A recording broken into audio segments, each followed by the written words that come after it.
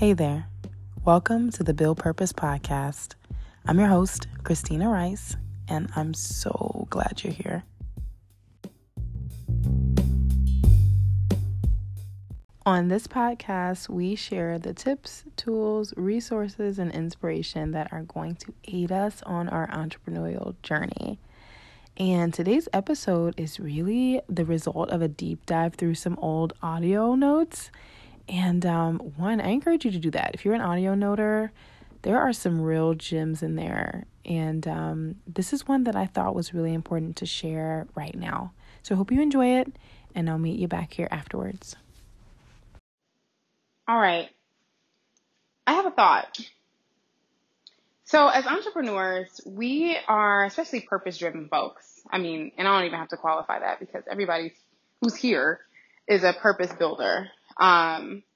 And looking for ways to build purpose easier and more effectively. So in the season that I'm in, in the season that I'm in, I have had to realize that I can truly create this thing for myself, in line with my desires, my work style, all of that. But one of the pitfalls from that kind of structure is that I am not used to it necessarily. So, working in corporate after college, going into the startup world for a bit and just, having a manager tell you what's going on, tell you the vision, tell you what your tasks are, what it is, your part that's helping the machine run smoothly towards an intended goal or an intended end. And, as an entrepreneur, it may seem like you don't have that, but as a purpose builder, you absolutely do. And the realization that came to me, is that we're God's employees. So when I was thinking about it, I'm like, I'm the builder of this thing, but I was put here, you know what I mean? Like, I was given the gifts and the talents and the skills for this particular, objective, but I didn't make the plan, right? So it's like, I gotta go to my manager. I gotta go to the CEO of this thing, which is God. So first of all,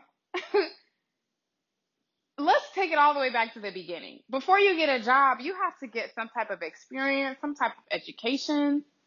And that can look a lot of different ways because this is the school of life. This isn't just going to school, academia. So the school of life is going to take you through some interesting lessons for you to become then experienced and for you to become ready, prepared, knowledgeable, have the relatable experience to approach the role. So that's first. So don't despise the small beginnings. Don't despise the journey because that's where you're getting equipped to be the best vessel. That's where you're getting the tools and the experience and the real life, application of what you'll need to thrive in the position that you'll be in. And so thinking about it like that, okay, we interview, we get the job. Nice. What is next?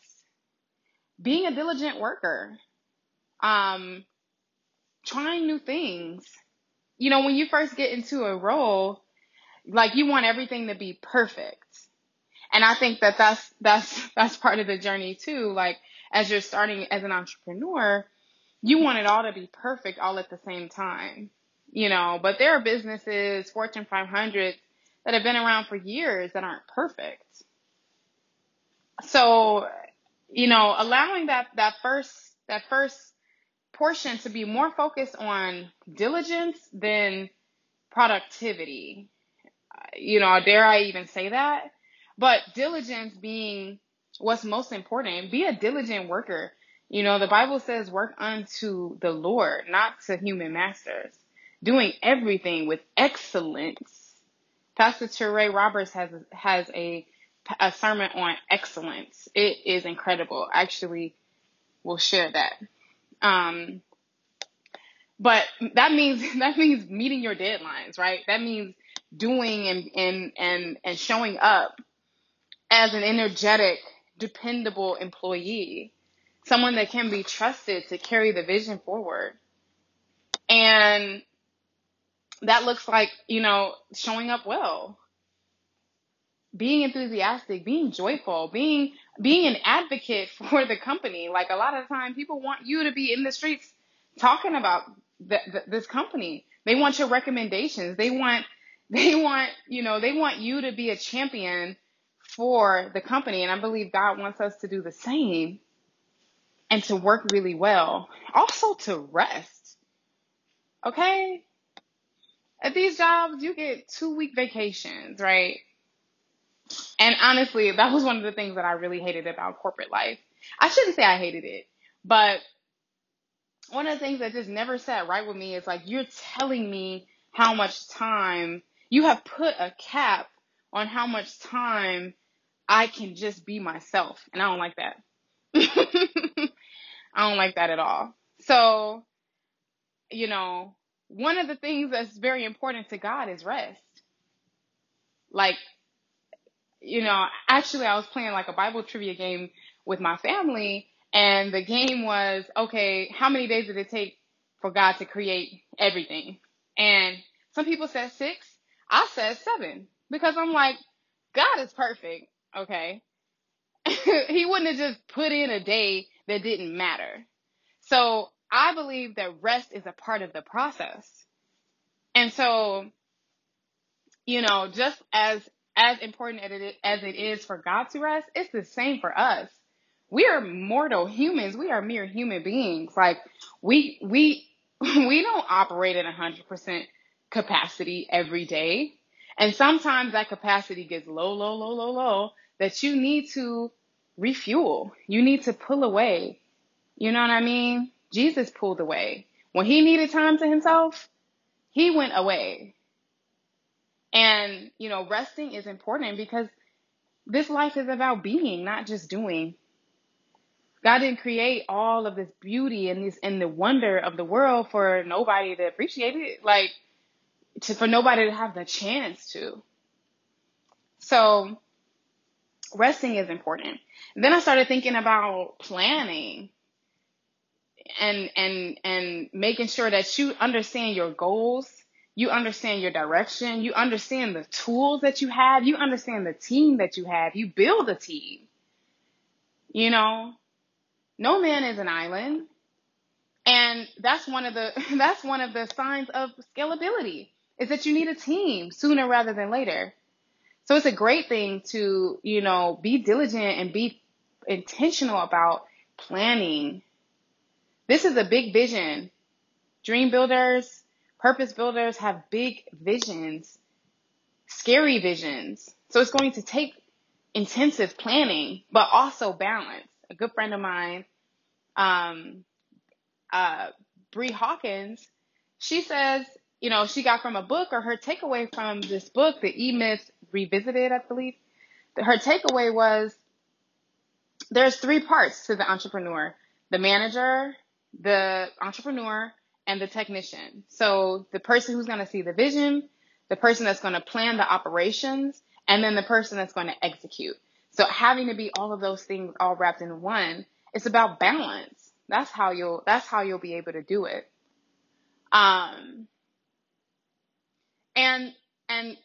going through your annual review, right? So I half looked forward to annual reviews, half dreaded them because, criticism. But I also love to hear, I love to be affirmed. Like, and I know I'm doing good work. So I'm looking forward to hearing, oh, excellent, da, da, da, da. But it's the same thing, like looking forward to, your annual review with God, communing with God, really reflecting on, did I give it everything I had? What can I do more of? How can I be better? How can I show up better this next year? What did I do really well? Because God honors the righteous. and the works and, you know, and our good works. So, being intentional about that. And hopefully that salary will increase. Okay. Going from glory to glory. That's what the promise is. So, you know, going from glory to glory, salary wise, you know, that can look a lot of different ways. I remember during my broke season, like looking back on it, I'm like, but I had everything I needed. At the end of the day, my living was taken care of. I didn't have, you know, I was behind on some things, sure, but nothing that was life threatening. Nothing that I couldn't get my way out of, you know, I wasn't in the most horrible position. My salary was paid. What I needed at that moment was provided. So, you know, that may look different 5 years from now. That may look different for me 10 years from now. Because we got to remember that money and wealth is a tool. It's a tool to do what you got to do. It's not something to lose your identity in. It's not something to chase. Because when you're in purpose, your salary is paid.